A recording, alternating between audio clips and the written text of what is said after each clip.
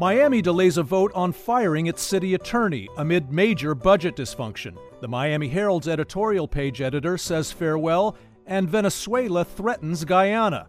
Welcome to the South Florida Roundup. I'm your host, Tim Padgett. In the next hour, we'll look at the holiday edition of the Miami mess. Embattled City Attorney Victoria Mendez gets to keep her job for the moment, while the City Commission corrects all the multi-million-dollar mistakes it's made with the budget. We'll also talk with Nancy Ancrum, the Miami Herald's editorial page editor, who is retiring after leading the paper to 2 Pulitzer Prizes. And we'll examine why Venezuela claims it should have 2/3 of neighboring Guyana. All that coming up right after the news.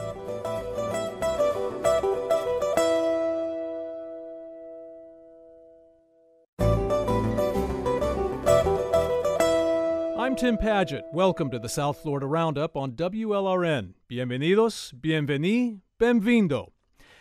The Miami municipal mess has given us a lot to talk about this year, whether it's the legal swamp that powerful but allegedly corrupt commissioners Joe Carollo and Alex Diaz de la Portilla find themselves in, or the public relations morass Mayor Francis Suarez made for himself with his multi-million-dollar and ethically questionable moonlighting, or the conduct of City Attorney Victoria Mendez, whose judgment is at the heart of a Miami City Commission effort to fire her, a vote that was put off yesterday.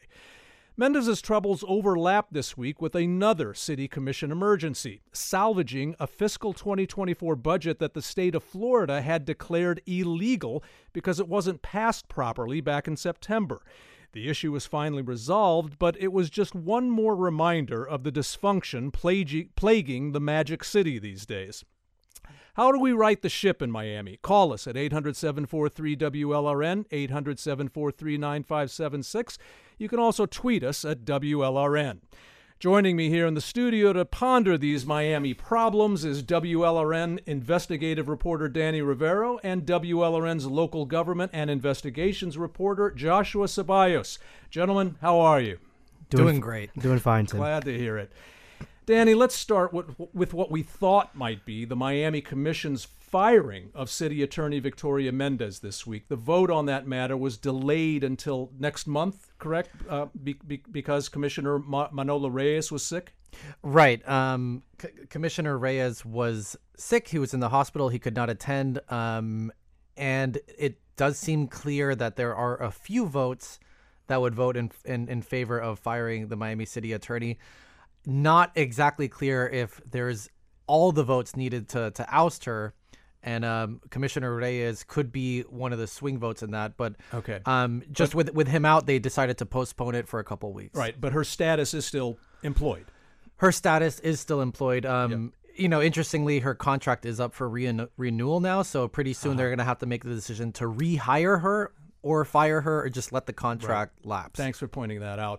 But the reason they may well fire Mendez has to do, at least in part, with a possible conflict of interest issue that you and Josh here exposed earlier this year in your WLRN investigative project called Unguarded. Remind us what you guys uncovered that's hanging over Mendez now. Right. So Mendez is not squarely in the center of a lot of the reporting we did, but her husband is, and she does have nexuses, and we saw her signature on a couple key documents. But essentially this was people who are incapacitated, they need help in some kind of way, and they get that help through the guardianship program of Dade County. And we found many of these properties owned by these people are being sold to a company owned by Victoria Mendez's husband, right, and then another company that Victoria Mendez, the city attorney, and her mother owned, or her mother owned it. She was the vice president of it. They were buying these properties, many of which were never publicly listed, and then quickly reselling them for high profits. And that has increased the heat on top of many other things that have been going on. But our reporting has been cited several times as we need to get her out of there. Right. And Josh, this week you reported on a new wrinkle in that Mendez controversy, specifically having to do with the lawsuit against her and her husband, and it involves alleged signature fraud, right? I mean, tell us about that and how it might affect the city commission's eventual vote on Mendez. Yeah, so there's a lot of questions about this signature involved in this a lawsuit brought against Mendez, her husband, and the city of Miami by a guy named Jose Alvarez, I should say. He back in 2015, he got a home from his mom and that had some code violations that were accruing to the point where in 2017 he reached out to Victoria Mendez. What he says is he reached out to her, asked her for help with the code violations, and at some point he ended up getting in touch with her husband, who bought the house from him at what Jose Alvarez says is below market value because of the code violations. And then once Carlos Morales bought it, he was able to go before a city code enforcement board, and they reduced the fines on the property from $270,000 down to zero in one moment. And part of that had to do with within the city system, it said that the violations were complied, it was all fixed. Yeah. And it had a signature from an inspector named Ricardo Franqui. Now, in a deposition, Franqui says, I never signed that document. An electronic signature. An electronic signature from Franqui. And Franqui said, I never did that. Nobody asked me to do that. And this was done without me knowing. So that creates more hot water. And if I can just add, because there was a hearing on this case with a lot of this just this morning. So Josh and I were watching. So, one of the underlying allegations here against the city attorney and her husband is that Victoria Mendez received a call from someone about this case, and then she referred it to her husband. In court today, her husband, Carlos Morales, testified. He said, I did not get that referral from my wife. I got it from a man named Michael Barquette, who's actually a Miami-Dade County judge. Pretty okay. Pretty.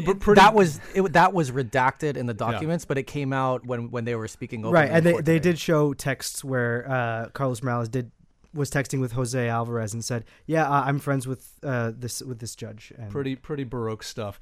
Danny, Mendez's situation changed significantly last month, though, with the election of 2 new city commissioners, did it not? Who are they, and why are they targeting Mendez for a pink slip? Right. Anyone that's been following City of Miami politics for some time knows that things have not been in the best shape as of late, to put it lightly. So these 2 commissioners just won election late last month. One of them is Miguel Gabela. Who works in the auto parts sales, auto parts sales in the Alapata area, and Damian Pardo, who's been a longtime activist and worked in financial dealings with the real estate sector. They both ran on platforms of cleaning up City Hall. Okay. They want both explicitly say, the city's broken. We need to do something drastic quickly to change the city and that hall. puts Mendez as one of the people in their sights. Definitely. Absolutely. Right. Both of them have been unequivocal. If you're going to fix City Hall, you need to address her. Specifically, Gabela has a big bone to pick because the city redrew the redistricting lines. Right. And they carved, it's literally 3 houses that were carved out of this district. It's one city block. And they carved his house out of his own district. And then the city took him to court saying he wasn't eligible for election against the alleged corrupt ex-commissioner Alex Diaz de la Portilla. He won that battle. Now he's sitting on the days and he's saying, I have the power now. I'm going to get you out of there because you tried to screw me and the voters over. So it gets personal. Gee, what a surprise in Miami. Josh, you made the point to me earlier that we should remember that Mendez has served the city of Miami faithfully for many years, and I want you to touch on that. But I'd also like to ask you to touch on the larger questions about her legal judgments that's sort of at the heart of why she's in trouble. Right. So Mendez has been working as a municipal employee for many years. She's been city attorney for 13 years. Before that, she was an assistant city attorney, and she's, like you said, served the city faithfully for a long time. And I want to make it clear, a lot of the things that are alleged in lawsuits and all of these things are still just allegations. Nothing's been proven. Right. And I always try to give Victoria Mendez an opportunity to comment on stories and not saying anything. But I think some of the questions that have been brought up are about her legal judgment and some of her legal opinions, in part to do with the budget, which we'll get into later, but also to do with there's one that comes to mind for me, which is She issued a legal opinion that the city of Miami cannot have medical cannabis dispensaries because it's federally illegal, even though the state of Florida legalized that a while ago. Almost every city has it. Right, almost every city has it. And there was also the legal judgment involved in how the Joe Carollo situation, which we'll get to. Yeah, absolutely, and entering into a lot of lawsuits that then the city ends up losing and then losing on appeal. And as the city attorney, she's the one that's entering the city into them. So I think people have wondered, like, we're spending all this money on attorney's fees and all these legal documentation, and we keep losing. What's going on? Right. And just to add, the Commissioner Joe Carollo, in his personal capacity, lost a major lawsuit earlier this year for $63.5 million. Yeah. The city attorney made the determination that the city needed to defend him in that action, even though the Supreme Court of the United States decided that the allegations that the commissioner was facing was not in his official capacity. It was in his individual capacody. Right. It was a decision that the city should put those resources towards it, and they spent about $8 million. I was just going to say that cost the city a lot of dough. So I think it's the taxpayer bill that people are really annoyed about. You're listening to the South Florida Roundup on WLRN. I'm Tim Padgett. We're talking about the possible firing of Miami City Attorney Victoria Mendez and the rest of the Miami mess. Call us at 800-743-WLRN, 800-743-9576, or tweet us at WLRN. Danny, let me come back to you real quick because I want to pivot to the other Miami mess that had to be fixed this week, the city's budget. Tell us why state officials told Miami the budget the city commission passed back in September was illegal. Right. It's pretty complicated, but I'll try to boil it down. Basically, when the city passes a budget, they need to set a tax rate. Yeah. So you own property. What percentage of their property are they taxing per $1,000? They call it the millage rate. And there's legal guidelines set by the state to say, if you set this kind of rate, you need this kind of vote. And like there's different tiers of it. Now, which makes sense because if you're dealing with people's tax rate, you want to make sure the protocols follow. You want a strong majority to set certain kinds of taxes, right? What happened was former Commissioner Alex Diaz de la Portilla was arrested on corruption charges. In September. He was removed by Governor DeSantis from office, so they only had 4 out of 5 seats. They only had 4 out of 5 votes. Right. The city attorney made the determination that they could still go forward and pass what needed a 5-0 unanimous vote with 4 seats at the table. So they passed this budget and the taxes at that level. And the city, a couple months later, I mean, the city argues they should have told them much sooner, but the city says, hey, this budget is illegal. You didn't have the votes you needed. The state told the city that the budget was exactly. Yeah. Sorry if I said it otherwise. And so they said, at the penalty of potentially $56 million in penalties from the state, you need to go back and you need to do this again.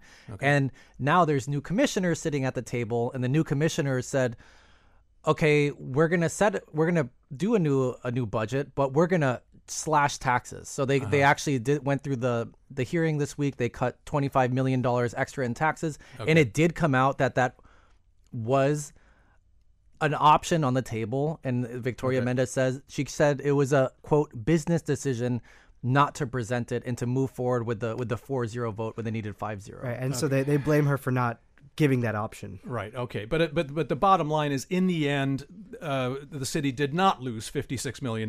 No, that was the penalty on the table. Okay. So things were resolved to a certain extent. Right. But the there's a significant cut to the budget with 20, like about 25. Right, exactly. Which is good for taxpayers. But in terms of a city running smoothly, I mean, it's not typical at all for a city to be told by the state, hey, your budget's illegal, you have to run back and do it again. It's just not and her resolved, opponent, but it doesn't exactly burnish the city's image. Yeah, right. Let's put it that way.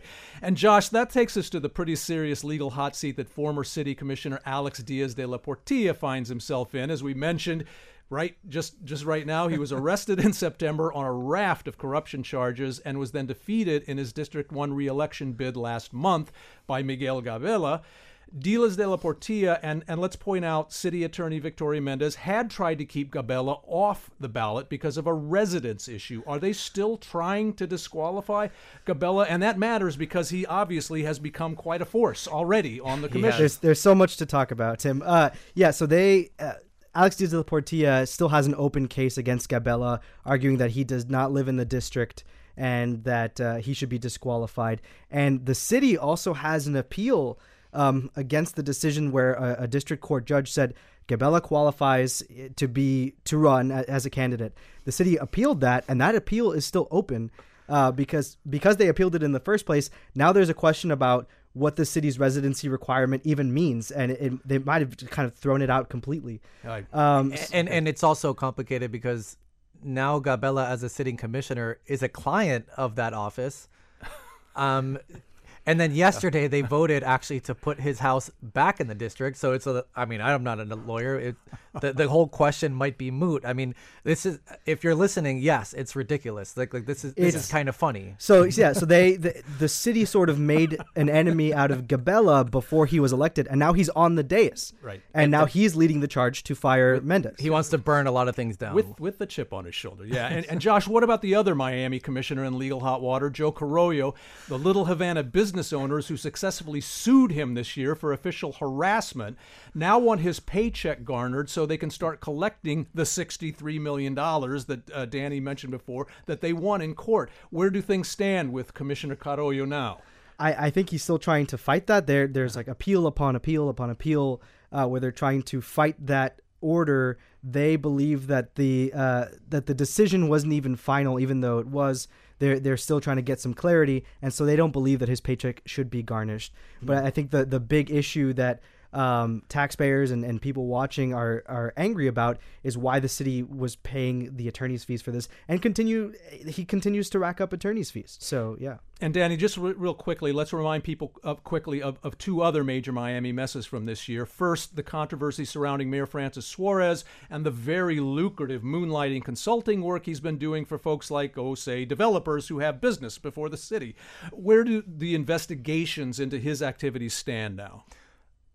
My understanding is a lot of it's still open. Yeah. The Miami Herald really led the charge. The great reporters there on a lot of that. It certainly didn't help his presidential ambitions. Exactly. I think. Yeah. But they are still open. Still open. And Josh, finally, has the city of Miami's district map finally been resolved in court? Not exactly. That still goes to trial in January. As Danny mentioned, Miguel Gabela moved his house back into the district, so did a little bit of tailoring there. Okay, good. So we've got that. Yeah, but that going for us. Yeah. But the redistricting lawsuit from the ACLU of Florida is still pending. Okay. Fun town. Oh, yeah, especially during the holidays. Oh, yeah. Joshua Ceballos is WLRN's local government and investigations reporter. Danny Rivero is WLRN's investigative reporter. Gents, many thanks and happy holidays. Happy holidays. Happy holidays, everybody. Still to come, we say farewell and congratulations to a paragon of Miami journalism. This is the South Florida Roundup on WLRN.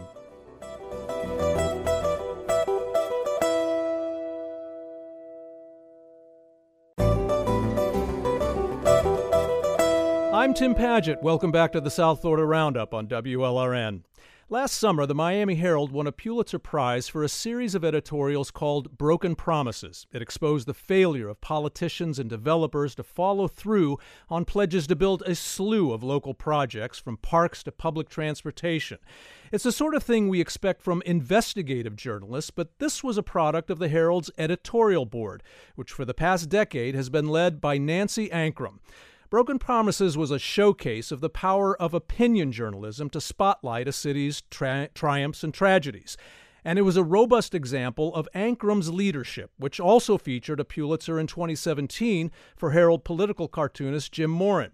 So we can only say that Nancy Ancrum is going out on top. She's retiring at the end of this month, and we're fortunate now to say farewell, good luck, and thank you to her for the invaluable dialogue her editorial page has fostered in a metropolis whose remarkable diversity is a community blessing, but can also be a communication barrier.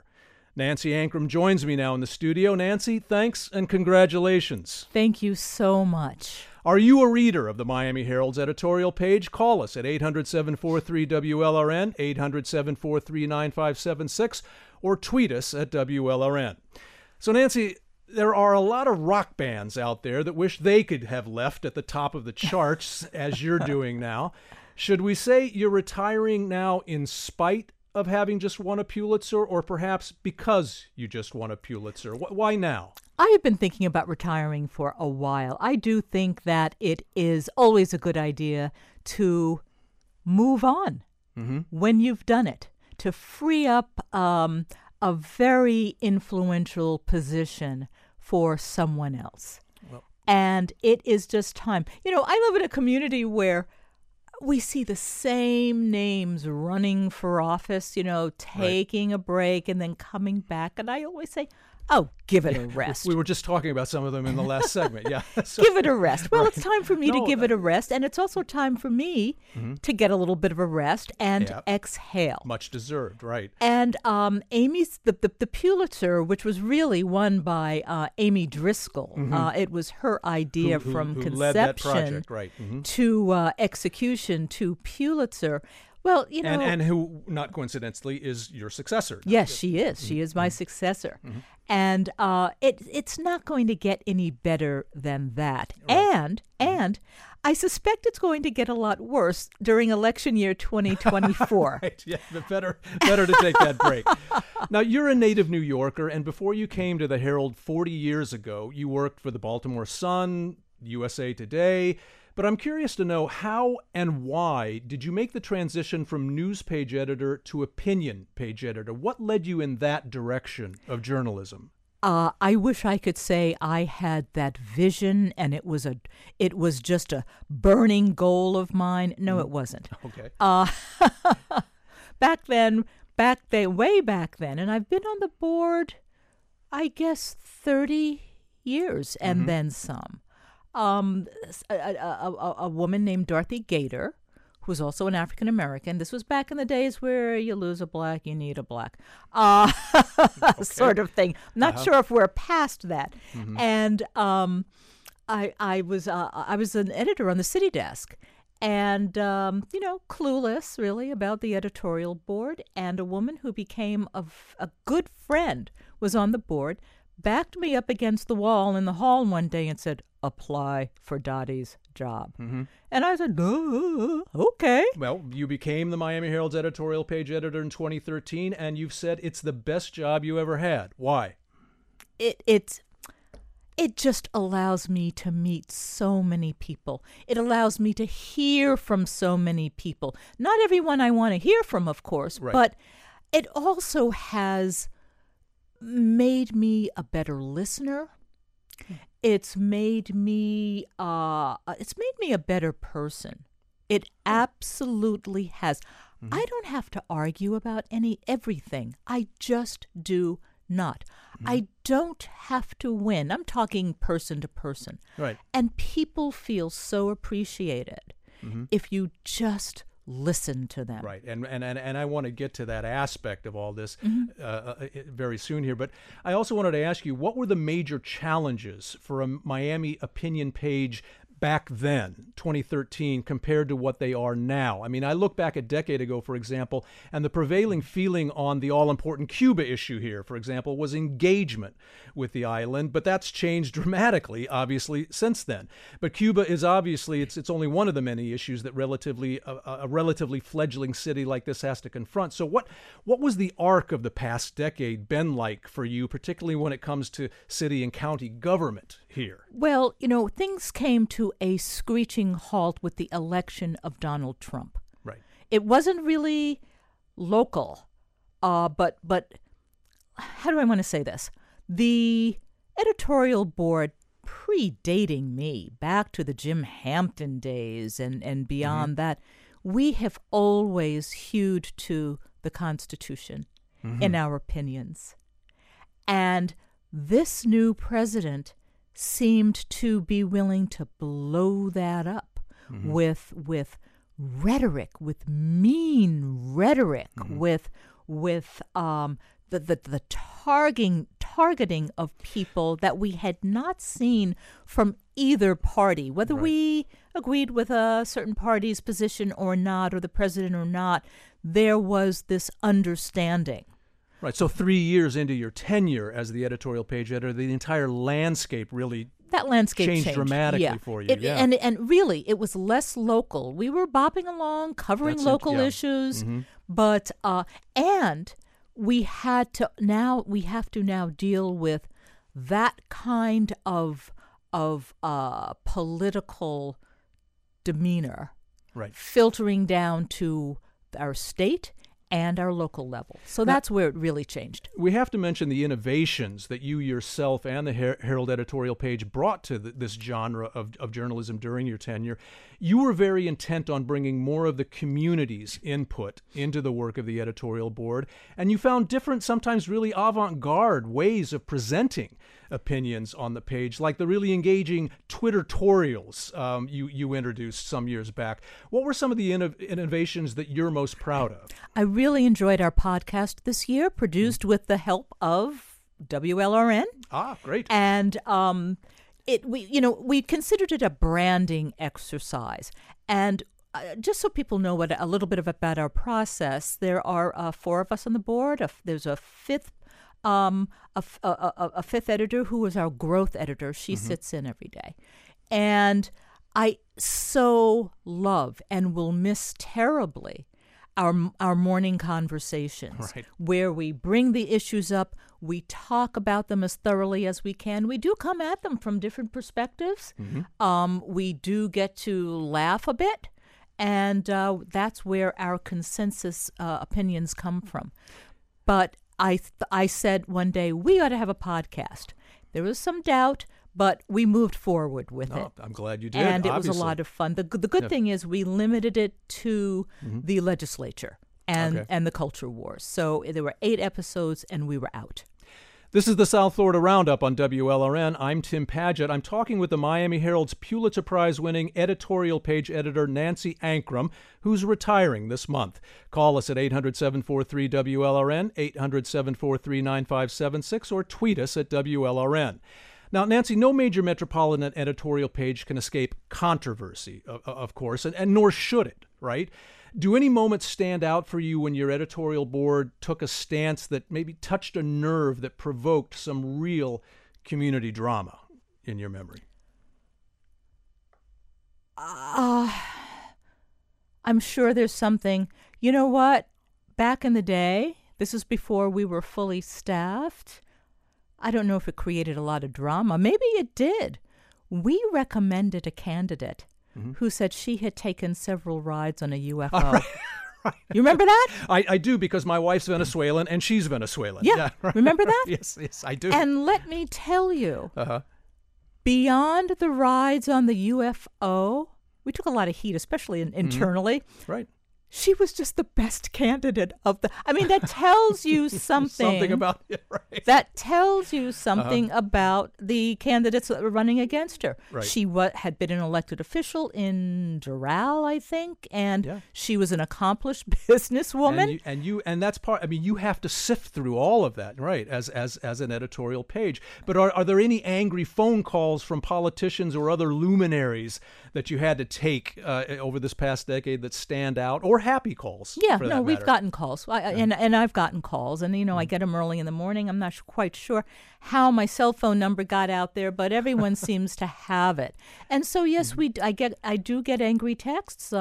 This last go round with both Miami Beach and Miami elections, just this month or maybe last month.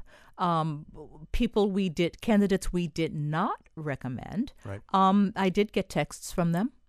But I remember how even-keeled you are about those reactions, though. I remember one morning you called me after an op-ed of mine that you'd published elicited a strong letter from the subject of the article, whom I won't name here, and you started the conversation telling me, "Ooh, is he mad at you?"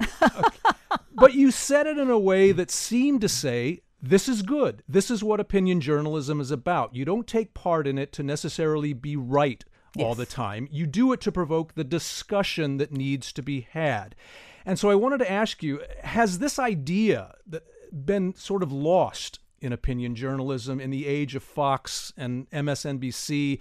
Has too much opinion journalism in this country devolved into a zero-sum game of I'm good, you're evil, instead of that discussion? Absolutely. Absolutely. Which is why what I consider what we do true opinion journalism. Yes, you want to provoke people, but you want people to think. Right. You want people to think critically. You want people to learn something first, to learn a fact or two, and to process it before that knee jerks. You know. Yeah. And I think we have been able to convey that in all of our editorials in terms of the calm tone that we use. We use outrage when we pump it up when we have to. We pump it up when, we have a governor who perhaps has not hopped on to COVID back in 2020 when everyone was so scared. But we and I don't want to say we take an even tone all the time. That would be boring. But we have we have good writers who know how to use humor, who know how to use irony, who know how to poke people, all when appropriate. Now, I mentioned earlier the innovations to opinion journalism that you and your editorial board brought to the Miami Herald. I think the recent Pulitzer Prize winning series Broken Promises was a good example. Why do you think that project not only won a Pulitzer, but elicited the strong community response it did? Not just the subject matter, but the way it was done. Amy did so much deep reporting. And there were two types of people. And again, Amy Driscoll. Right. Who won the Pulitzer, for the board with Broken Promises. There are two types of people that we were addressing, maybe three. The people who had been here a long time. I mean, the minute she brought up Broken Promises and talked about some of the issues she wanted to include, even I said, "Oh yeah, whatever happened to that?" So those people needed to be reminded, and then. Of course, this is a community with constant churn, constant newcomers, and they needed to be apprised of what they were missing out on. And of course, elected officials needed to know that, you might not have been in office when this promise was made, but it is still on you. Right. Now, I wanted to ask you also a sort of a two-part question. Looking back, Nancy, what have you found most gratifying about the community and the governments you and your editorial board have been weighing in on for the past decade? This is obviously a very unique community as far as this country goes. What's been most gratifying about weighing in on it? What's been most gratifying is that people seek us out. Yes, they seek out our colleagues in the newsroom. But they do want to talk to the editorial board, not just elected officials and opinion makers and opinion leaders, but I say real people who are running nonprofits, people who are working with the vulnerable in this community. They seek us out because they know they will get a hearing and a fair hearing, and it is good for us to know what is going on out there. Amy again took the lead in getting us on getting the board to take a trip to the new mental health facility that I don't think it's opened yet, but that will be opening, and it's been spearheaded by one of the judges here, who has been a longtime advocate of the mentally ill. Now, Nancy, in the 30 seconds we have left, I just also wanted to ask you, what do you hope your own legacy now is for opinion journalism in South Florida that the next generation will pick up in the next decade? Opening up the page to a broad variety of voices. I made it my business to, when I had a discussion with people at a party, a cocktail party or an art opening or wherever, if someone was involved in something really interesting, I would say, please write us an op-ed about that. people need to know. And so I hope that continued broadening of voices presented on our page and online continues. I would say, as someone who was involved in it myself with you, I would say that it definitely did. Nancy Ancrum is the Miami Herald's departing editorial page editor. Nancy, again, best of luck, happy holidays, and thanks for all the stellar work you and your team did for this community. Thank you very much. Still to come, is Venezuela's saber rattling at Guyana serious or a stunt? This is the South Florida Roundup on WLRN.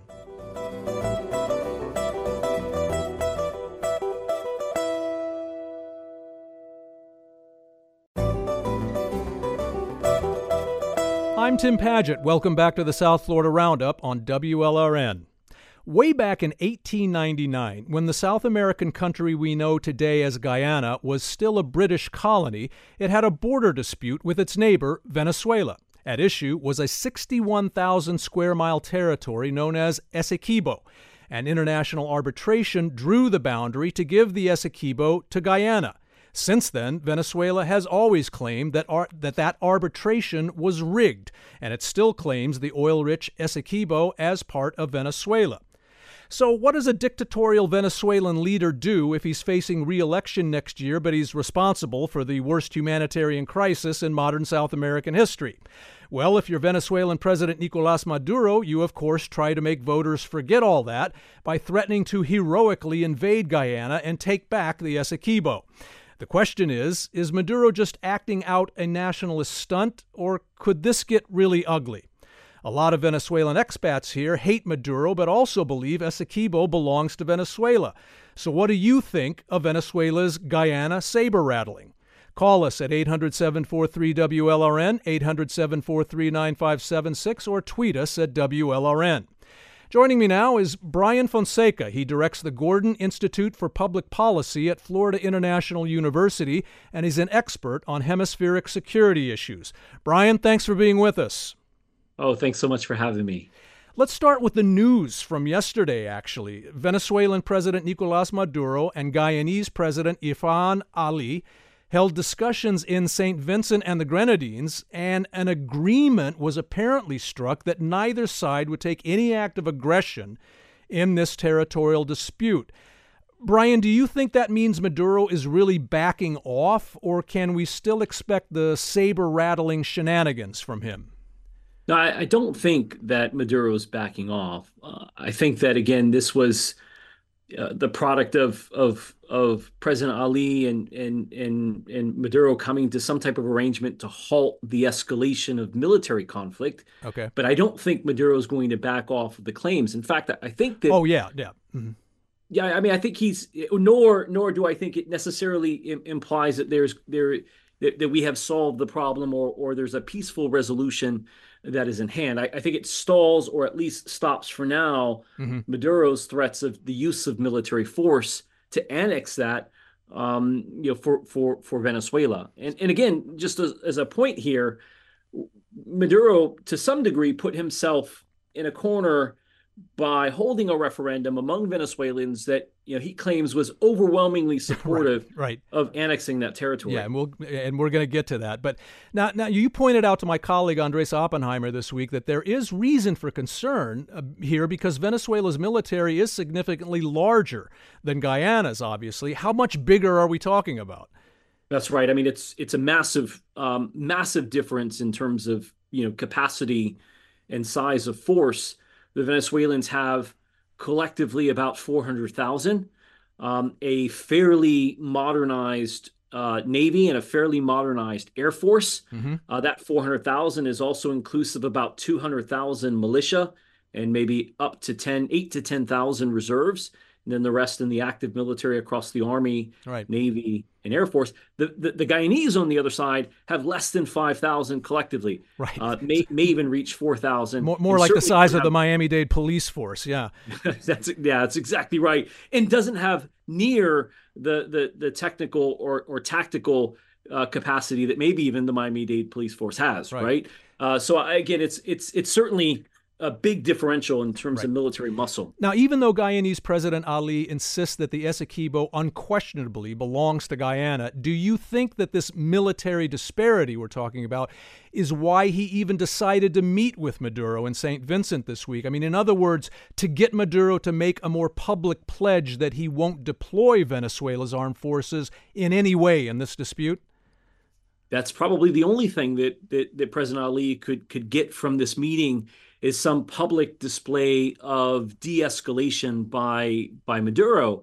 I don't think there's much more President Ali could have gotten from this, because at the end of the day, the way it stands, Guyana has everything to lose in this. Yeah. And I think that from a geopolitical perspective, Maduro has everything to gain. Right. Now, we should remind people that this dispute is currently being heard by the UN's International Court of Justice, or World Court, in The Hague.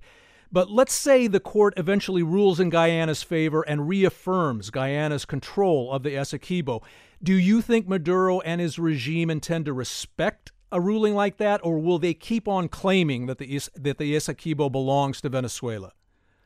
I don't think they'll respect the outcome if it doesn't go in their favor. Yeah, I would agree with you, yeah. And I don't think many Venezuelans would respect it either, so it would be unpopular for Maduro in the regime to accept that. I think the threats and assertions of the claim will continue until Venezuela has annexed the territory that they feel belongs to them. Now, I think the referendum Maduro held in Venezuela this month, in which he asked voters if the country should declare the Essequibo a state of Venezuela, was in itself a pretty good indication that he really doesn't care what the World Court has to say about this, as you just mentioned. But at the same time, was the referendum even credible, especially the part where he says 15 million people voted and 98% said yes to annexing 2/3 of Guyana's territory? I suspect the numbers were inflated. Yeah, okay. My gut tells me the numbers are inflated. Right. But I still think the concept of Venezuelans feeling passionately about this territory belonging to them is probably consistent with broad sentiment. Yes. Perhaps not that high, but nor is that many people passionate about it. But certainly Venezuelans, I think, majority feel that this territory does belong to them. Right, but at the same time, was this just a nationalist stunt on Maduro's part to deflect attention away from the collapse of Venezuela's economy and his own brutal authoritarian rule as U.S. and international pressure grows on him to hold a fair and transparent presidential election next year? I think in part, yes, Tim. I think in part it's about shoring up domestic support. But here's the problem. Right now that you've claimed to hold the referendum, and if you don't get the territory, does that work? Right. As you said, he could have painted himself into a corner. Yeah. Right. And I think what this might be about beyond sort of the sort of nationalist posture is it gives Maduro more leverage in negotiations with the United States that are ongoing to keep the United States from reapplying sectoral sanctions, which of course undermines Venezuela's oil energy production capacity. Right. And so I think part of it is Maduro didn't have much leverage. The opposition holding an unsanctioned primary in which Maria Corina Machado won, with some argue 94% of the vote.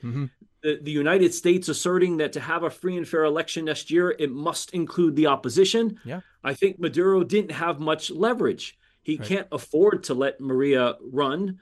I don't think that's going to bode well. So he's sort of taking desperate measures now. I think so. Yeah. In negotiation with the United States, de-escalation of Guyana is on the table. This is the South Florida Roundup on WLRN. I'm Tim Padgett. We're talking about Venezuela's ramped-up aggression towards Guyana and what it means for the hemisphere. Call us at 800-743-WLRN, 800-743-9576, or tweet us at WLRN. Now, Brian, we should point out that even if Maduro's plebiscite was a bit of a sham, as you have pointed out, most Venezuelans, no matter what they think of Maduro, do believe that the Essequibo belongs to Venezuela, and they have for more than a century. When I lived in Venezuela in the 1980s, one of the things I noticed all the time was that maps of the country always included the Essequibo shaded in with the words territorial en reclamación, right? Territory in reclamation. Why can they not let this go? Is it the large reserves of oil that are there in that territory, or is it more than that? I think it's more than that. I mean, certainly we can't underestimate the fact that there is tremendous resources, right? I mean, this particular region is rich with an abundance of natural resources, including gold and diamonds, bauxite, of course, the massive potential oil finds, in and off the coast of the territory. There is certainly an economic interest that's at play in all of this.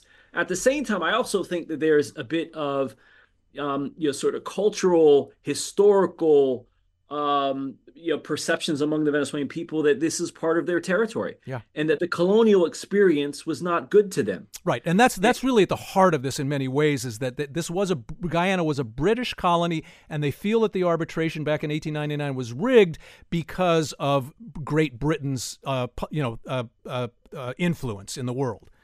That's absolutely right. And I think that's a legacy that lives deep. If you think about, even the Chavez experience and resurrecting anti-colonialism is part of a thread to his populist rise in Venezuela at the turn of the century on to today, and how, again, the narrative of anti-imperialism continues to be pushed into Venezuelan texture. I think that this becomes one of those threads that is meaningful for a lot of Venezuelans, even those that don't buy into what Chavez promoted or what Maduro promotes today. It's still something that goes beyond the domestic politics. But one of the ironies is that that resonates even here. I mean, we should point out that in South Florida, while most expats hate Maduro, a lot of them, too, grew up believing the Essequibo belongs to their native country. The political opposition in Venezuela even declared that the Essequibo belongs to Venezuela recently. So how do you think Venezuelan exiles here view what Maduro is doing now? I think that's going to be tough for Venezuelans here to reconcile, because while they might believe that what he's doing is consistent with their beliefs, they are ardently in opposition to who he is and what he represents for Venezuela. Right, so it's sort of a dilemma, no?